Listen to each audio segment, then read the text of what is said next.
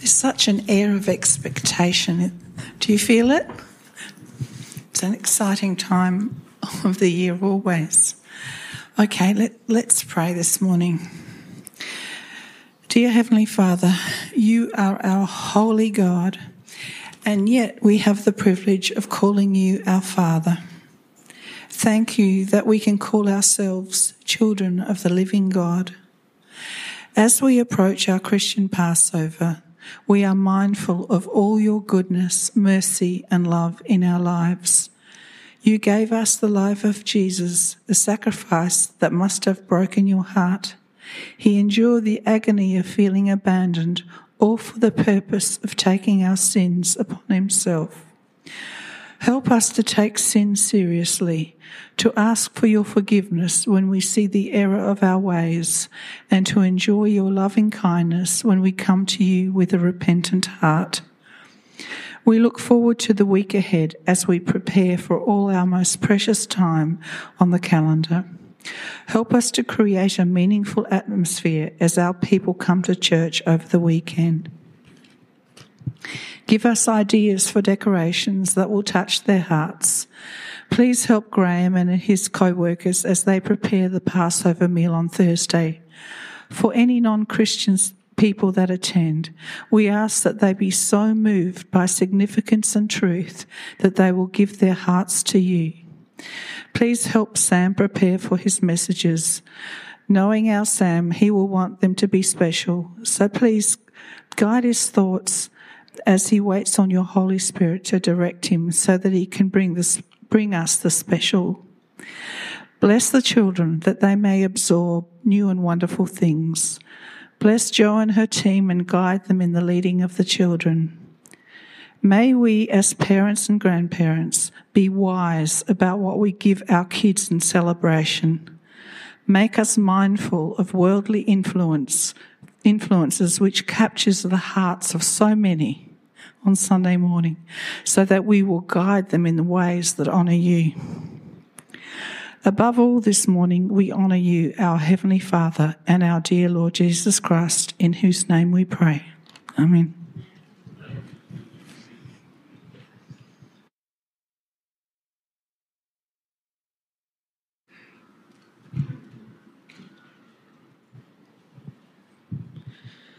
Morning, everybody. And welcome to you online as well. As Andrew said, I hope that you're sensing God's presence with you as you meet with us, as you join together with us as well. If you're new to the church, my name's Sam Barnes. I'm the pastor here, and it's an honour to share with you. And I hope that this morning will be special.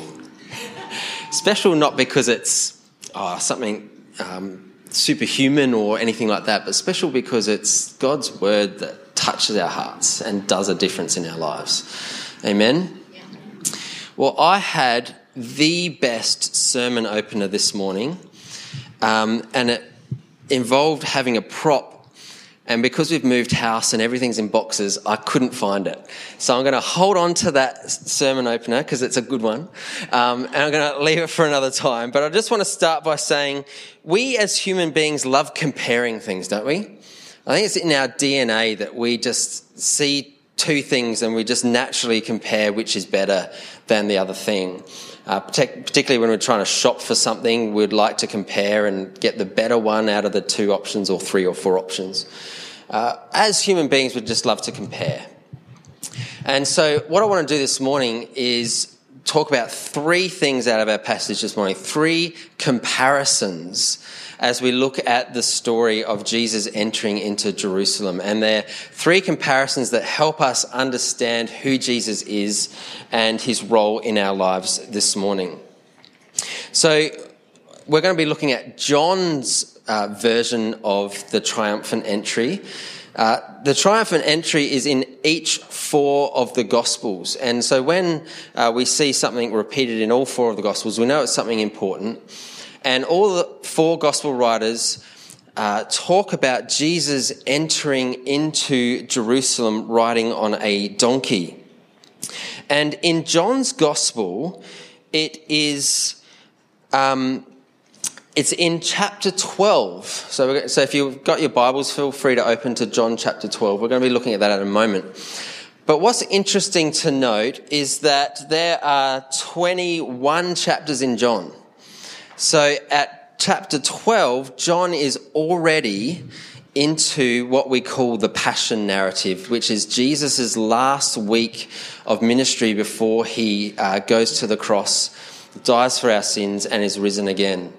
That we call that Holy Week or Passion Week, which is why we're concentrating this year on having devotions leading up into that. But the start of Passion Week starts with Jesus entering into Jerusalem. And John's gospel, he's got a bit of lead up into it, but pretty much half of his gospel is devoted to this week of Jesus starting in Jerusalem and heading to the cross. In fact, all of the gospel writers are really, this is what they're climaxing towards. They've got some peripheral stuff, but really let's get on to what's important. What is important in telling the gospel is getting to the passion narrative, getting to where Jesus is heading to the cross. So Matthew 2/5 is devoted to this. In Mark 3/5 is devoted to the passion narrative. In Luke 1/3 of his whole gospel is devoted to this week leading up to Easter. And for John, half of it is leading up. So we're going to be looking at that this morning. But Jesus, in his 3 years of ministry on earth, did most of his ministry in the surrounding areas. I've got a map here. Cana is turning the water into wine, feeding the 5,000. The Sea of Galilee features a lot with boats and storms and things.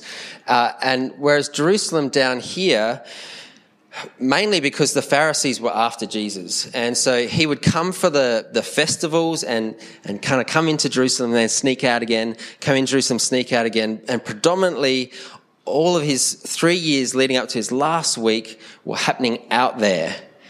But now Jesus turns his face to Jerusalem and he enters in. And that's what we're going to be focusing on this morning as we look at this, John's version of the triumphant entry.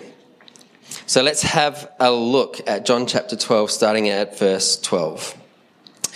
The next day, a great crowd that had come for the festival heard that Jesus was on his way to Jerusalem. They took palm branches and went out to meet him, shouting, "Hosanna! Blessed is he who comes in the name of the Lord. Blessed is the King of Israel." And Jesus found a young donkey and sat on it, as it is written, "Do not be afraid, daughter Zion. See, your king is coming, seated on a donkey's colt." At first, his disciples did not understand this. Only after Jesus was glorified did they realize that these things had been written about him and that these things had to be done to him. Now the crowd that was with him when he called Lazarus from the tomb and raised him from the dead continued to spread the word, and many people, because they had heard that he had promised this sign, went out to meet him. So the Pharisees said to one another, "See, this is getting us nowhere. Look how the whole world has gone after him." So Jesus enters on a donkey. Now, I like to add fun facts in my sermons. Fun facts about donkeys this morning. Did you know that some donkeys can live up to 60 years old? It's pretty incredible, isn't it? Donkeys have big ears because they can actually hear miles and miles away. Their hearing is absolutely incredible. Did you know that donkey's fur is not waterproof, which is why they don't like to be out in the rain? I didn't know that until this week. But my favourite fact is probably not a fact. It's probably something you've heard of. There's a bit of a saying going around that says that there are more people killed by donkey accidents than there are people killed by plane accidents. There was actually an ad done with that statement, and the New York Times actually produced a newspaper article based on that fact. Now, I actually did a bit of fact finding, and there's no actual evidence that is actually true, which goes to prove you don't have to just believe everything you hear in the media. but that we should be seeking out and finding the truth for ourselves. So that may be true, that may not be true. But this day in the Jewish calendar was the 10th day of Nisan, which was when the families would come and they would choose, and it was in that video, they would choose the Passover lamb that they were going to sacrifice and have as a meal. This was the day that they would go and choose the spotless lamb. And this is the day that Jesus enters into Jerusalem as the Lamb of God that will take away the whole sins of the world. And ultimately, as we know, and hopefully you're going to be coming to the Passover meal, because we're going to be talking about how the retelling of the story of the deliverance of Israel was the biggest thing for these people. How Moses led them out through the Red Sea and delivered them out of slavery. And they retold this story. And Jesus now comes and he places himself in that story. And we can see, as we're going to be doing this Passover meal, as we go through bit by bit, how Jesus fulfills so much of this story for us today. And so Jesus presents himself to the nation as the Passover lamb. And he comes in on a donkey. So I just want to draw out 3 simple things that I see as we look at the Gospel of John this morning. The first thing that I notice is that Jesus is more appealing than religion. Jesus is more appealing than religion. That is him as a man. And you might have heard phrases like this today, that, well, I like Jesus, but I don't like the church. Have you heard things like that being said around today? And we see this in this passage because the crowd came out to meet him on verse 13. When they took palm branches, they went out to meet Jesus. Now, who were the crowd? The crowd were the religious people of the day. They had come from miles around to Jerusalem. It was compulsory if you lived within a certain area of Jerusalem to come for certain festivals of the year. So Pentecost and Passover and Tabernacles were ones that you had to come to. So the crowd that were in Jerusalem were there for the Passover. They were there for their religious duties, their culture, their ceremonies, and they were going through the same thing that they did the year before, the same thing they did the year before that, the same thing they did the year before that, and before that. And they were being very religious. We have that term that comes, oh, you're being very religious about something. By that we mean you're being consistently going over and over and over it. And this is what the people were doing. They were there for the festival. They were involved in all that the festival was happening. And then they hear, Jesus is here. And they leave what they're doing and they rush out to meet Jesus. They've got all their symbols, their cultures, the things that they're doing as part of their religion. But their religion didn't satisfy. This Jesus was there, and this Jesus was appealing. He said some things that were itching their ears, that touching their hearts. Who is this Jesus that can provide something that all of this constant going over and over and over and over doesn't ever satisfy? And we can get like that, where we become very religious in our spirituality by doing this and doing that and following this and repeating that, and becomes very stale, becomes very dry, becomes very normalized. But then we hear that Jesus is coming. And the crowd went out to meet him. They left what they were doing. You know, I was thinking if Jesus walked into the back door this morning, I mean, Jesus is here, but in the flesh, I bet you'd all just, sorry, Sam. You know, what you're saying is pretty interesting, but I'm going to go head out and listen to Jesus. He was more attractive than what they were doing. Jesus is in town, and they shouted, "Save us now." That's what Hosanna means. Save us now. Jesus was going to be a one-time, all-sufficient sacrifice from now and forever. They didn't need to keep coming back, following the same thing, going through the same rituals that never satisfied, because they'd need to do it again and again and again and again. But save us now, ultimately, forever and a day. That's what Jesus promises, that his work is done. Because Jesus is real, he's authentic, and he has passion. So there's this clash between the old system of religion and what Jesus was doing that was new and exciting. And may that be the same for you, that Jesus is always doing something new. He is always wanting to reveal something of himself in your life. He's wanting to change our hearts. He's wanting to do something new, that it's not the same old, same old, same old. In fact, as a preacher, it's when you get to Easter and Christmas, it's really hard, because you think, well, I've taken that angle, I've talked about that before, and maybe I'll just get out of the bottom drawer a sermon I've done before. But I don't want to do that. What's Jesus saying now? What's Jesus doing amongst us right now and here in our world and in our lives?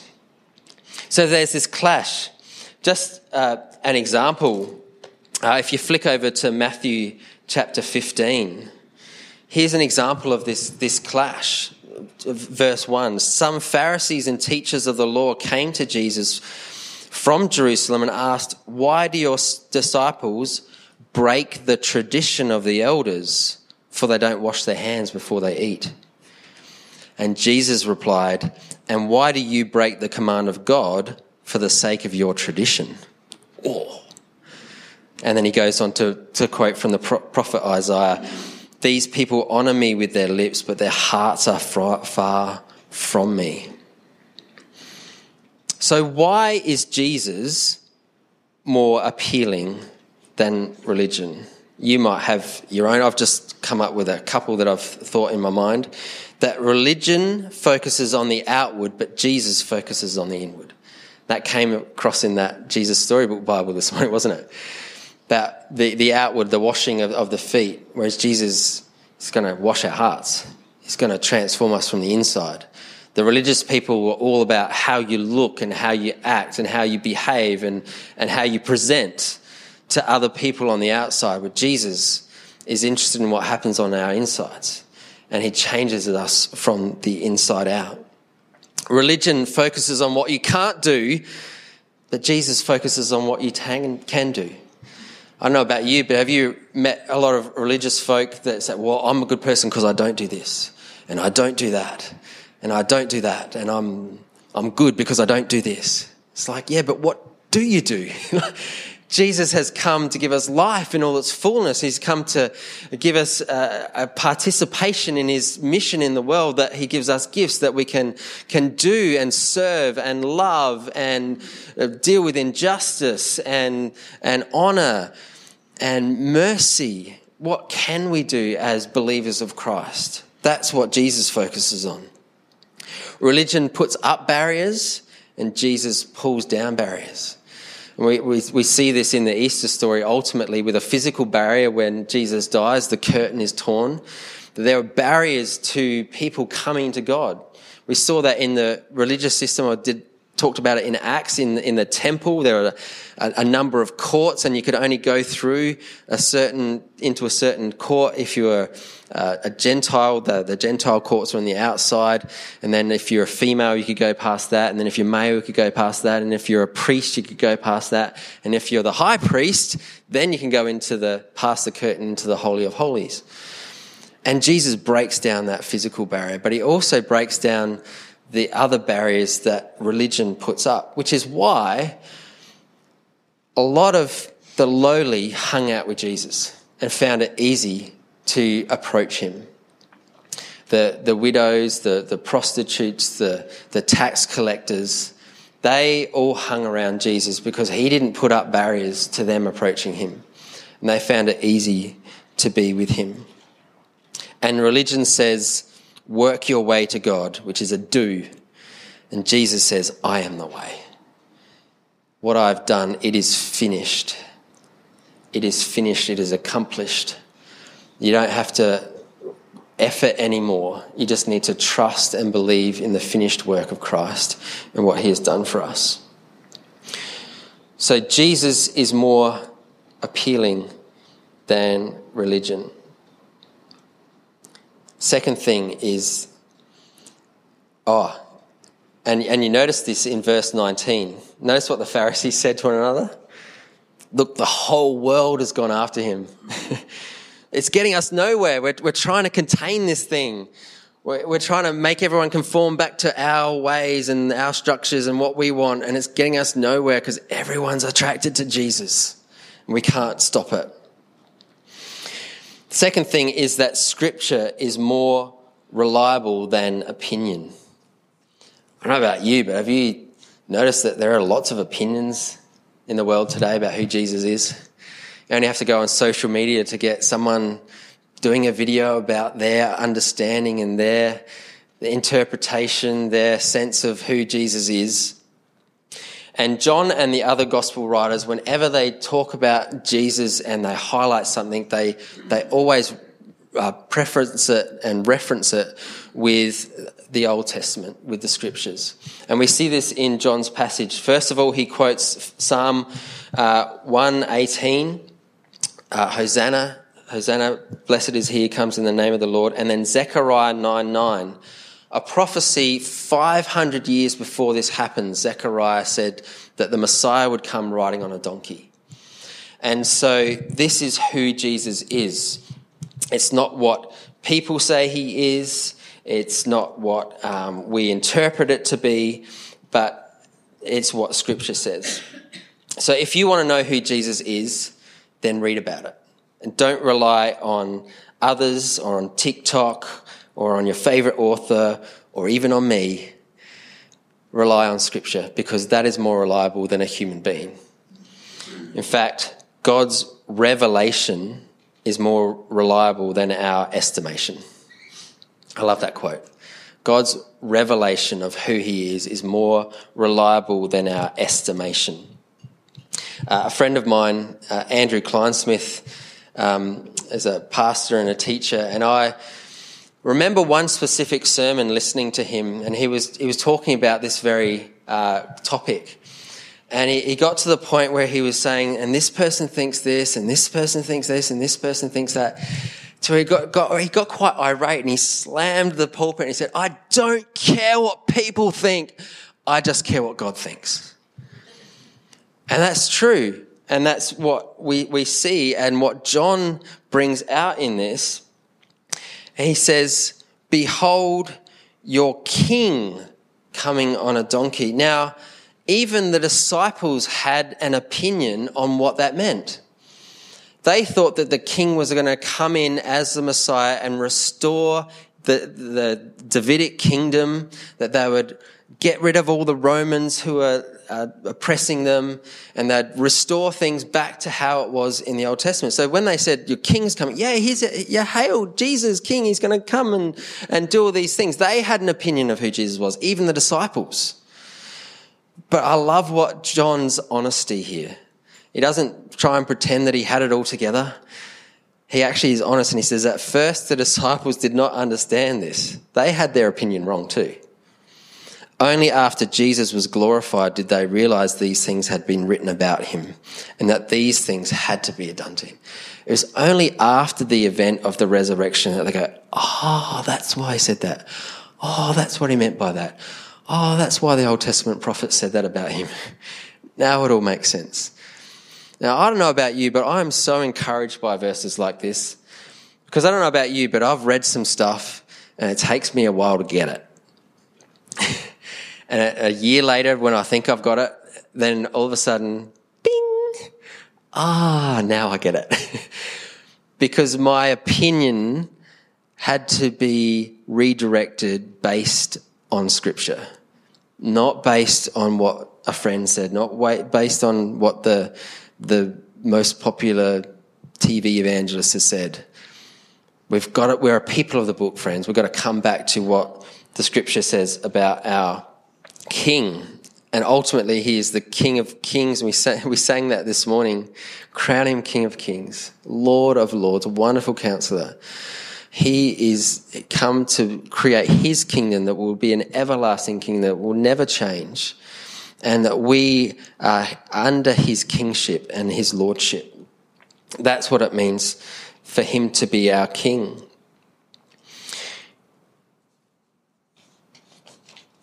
We went to a medieval fair yesterday, which was kind of fun. And as we were driving, I was listening to some of our children chat in the background. And one of my kids was in a conversation with another one, and they said, "Oh, it was really interesting. I read the Osborne Book of Religions this week," as you do. And he said, I've drawn some conclusions from that. I'm like, ooh, this would be interesting. What conclusions have you drawn? And he said, it seems like Christianity is the only religion where God has come to us to explain things and to reveal what is truth. It seems to me like every other religion is about just some Joe Blow or some human being who has an opinion and has suggested something for us. I thought, wow, how profound is that? It's true. Christianity is the only religion where God has revealed and has come to us to share what is true and what is real and what is right. Every other religion is based on someone's opinion, on a human being's understanding or interpretation or makeup of a new thing. Wow. So if you want a source of confidence in your life, follow God's word and be guided by it, for it is trustworthy and reliable. It's so easily to be swayed by opinion. In our day and age where peer pressure is there, how do I look? What are people going to think? Have I got it right?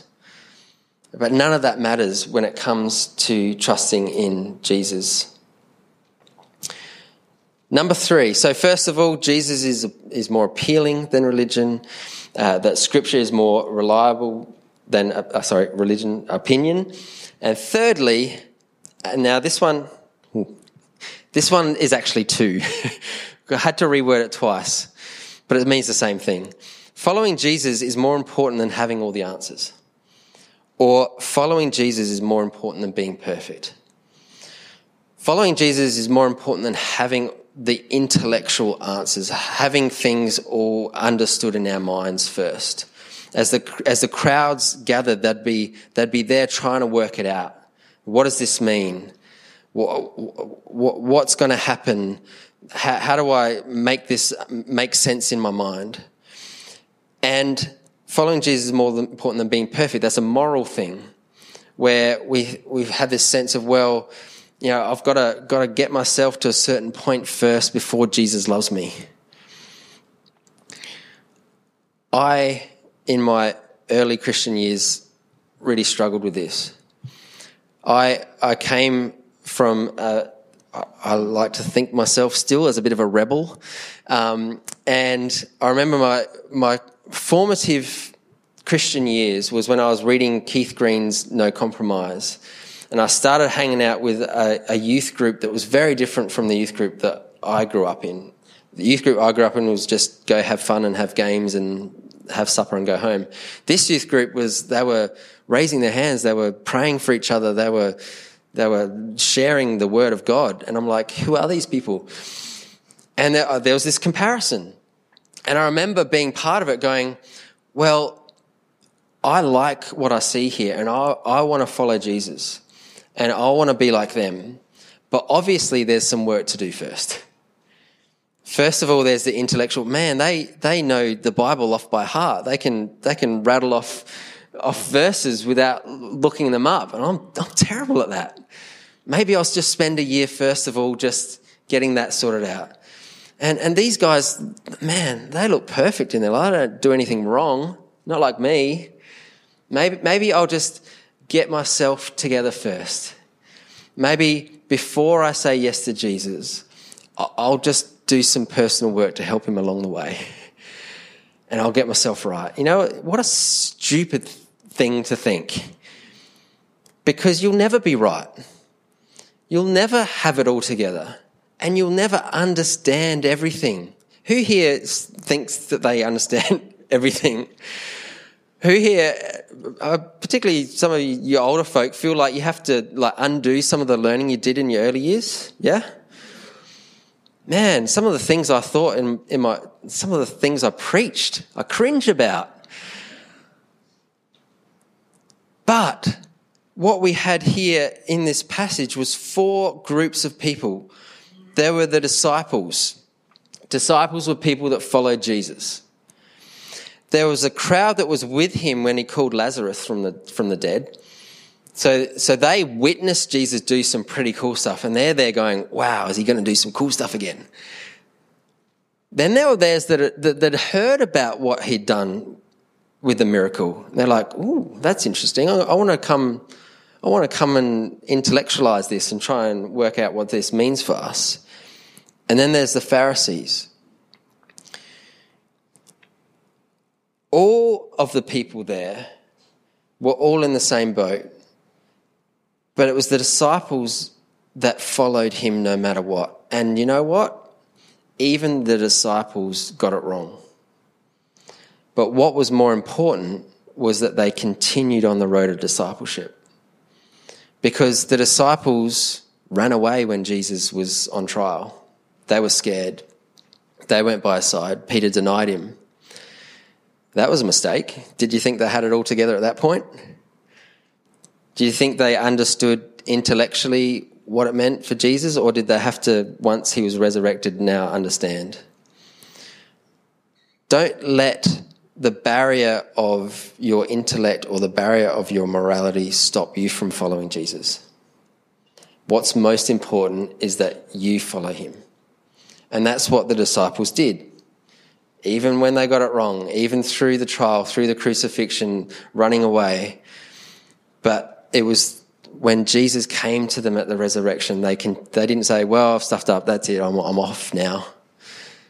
No, they continued on the road of discipleship. Because following Jesus is more important than having it all together. Following Jesus is more important than being perfect. Because as you allow Jesus into your heart, he's going to do things that you can't do yourself. And he's going to transform you on the inside out and lead you to be like him. And you can't do that on your own. So it's more important that you follow Jesus. I want to invite the band up now.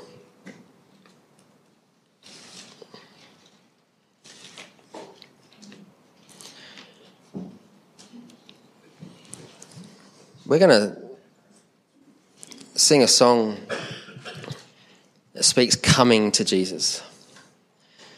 Come, you weary heart, to Jesus. And as you've been listening this morning, has the Lord been speaking to you perhaps about your own religiosity? Has your walk with him become dry? Has it become just very religious? Has it become same? Jesus is here.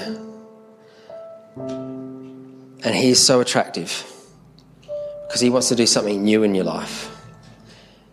He wants to take that heart and do something in your life. Or maybe you've been struggling with who he is. Maybe this morning is your chance to say, you know what? I want to follow Jesus. Maybe I don't have it all together. Maybe I don't have all the answers. But I want to trust that his finished work on the cross is enough for me and that his grace is sufficient. Come to Jesus this morning. Will you stand? Let's pray. Lord, I just want to pray for everyone here in this room. I want to thank you that as you rode in on a donkey, you symbolize being a king that comes in peace, that you are the Prince of Peace, that you come not to wage war with us, but to offer yourself as a sacrifice, as the Passover lamb.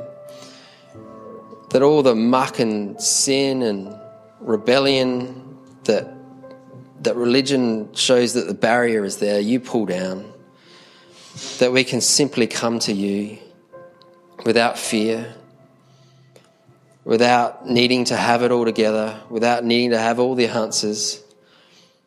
And you simply say, come, receive from me something fresh, something new. Come. Thank you, Jesus, for who you are, who you are is reliable, that we don't need to think about what other people think, but we can simply come trusting in who you are based on who you said you were. And so, Lord, we just pray for everyone in this room that you'd be speaking to them now. And as we sing this song, Lord, that you'd be touching their lives. And Lord, if there is anything that you are wanting to say, if anything that you're wanting to do, Lord, we just pray that you do that right now. Come, Holy Spirit, come and minister to us as we sing. Come, you weary heart, now to Jesus. In Jesus' name, amen.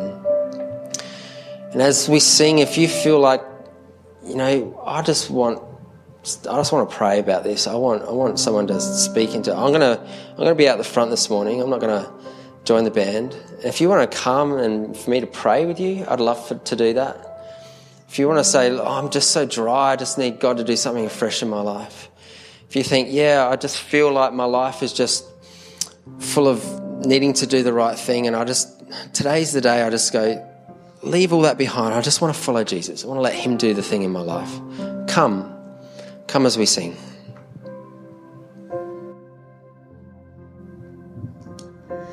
Come, you weary heart, now to Jesus. Come, you anxious soul, now and see. That I rest all my days in the goodness of Jesus. May it become what may, that I rest all my days in the goodness of Jesus.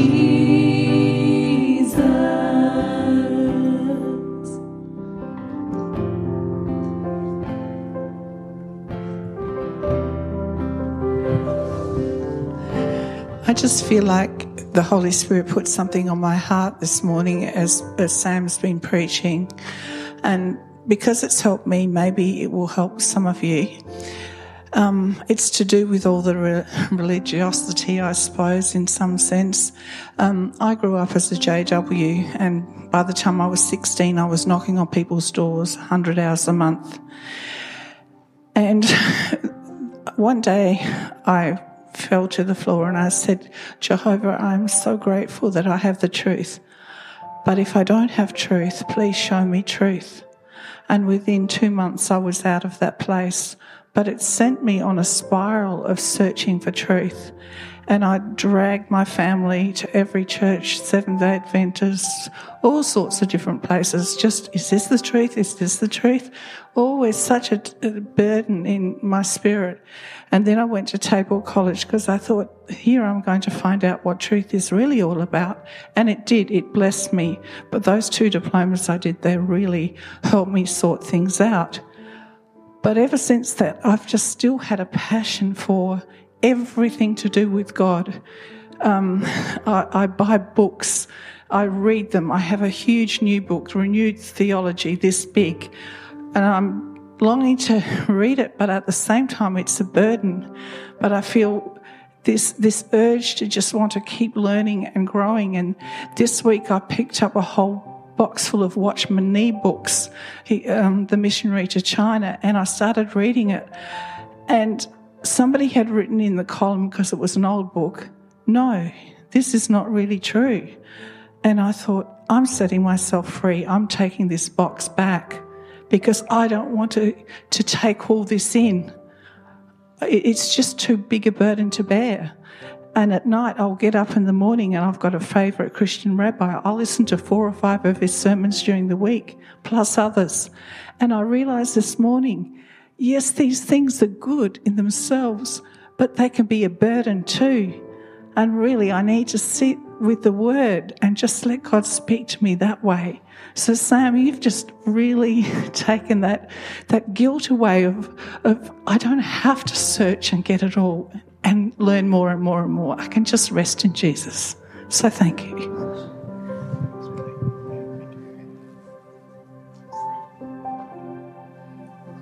Thank you, Willie. Well, that brings us to a close today. So I pray you've been blessed and encouraged as we lead up to Easter next weekend. Just to remind about the boxes over here for families to come and take them, and there's also devotions that for adults that can be taken as well. There's also information about baptism and Pastor Ian Miller, who's going to be at Seaton in the coming weeks. So if you would like to pray with anyone, we always have people in the prayer room after who would love to pray with you. So have a wonderful week. God bless. Hang around for a coffee, and thanks for coming.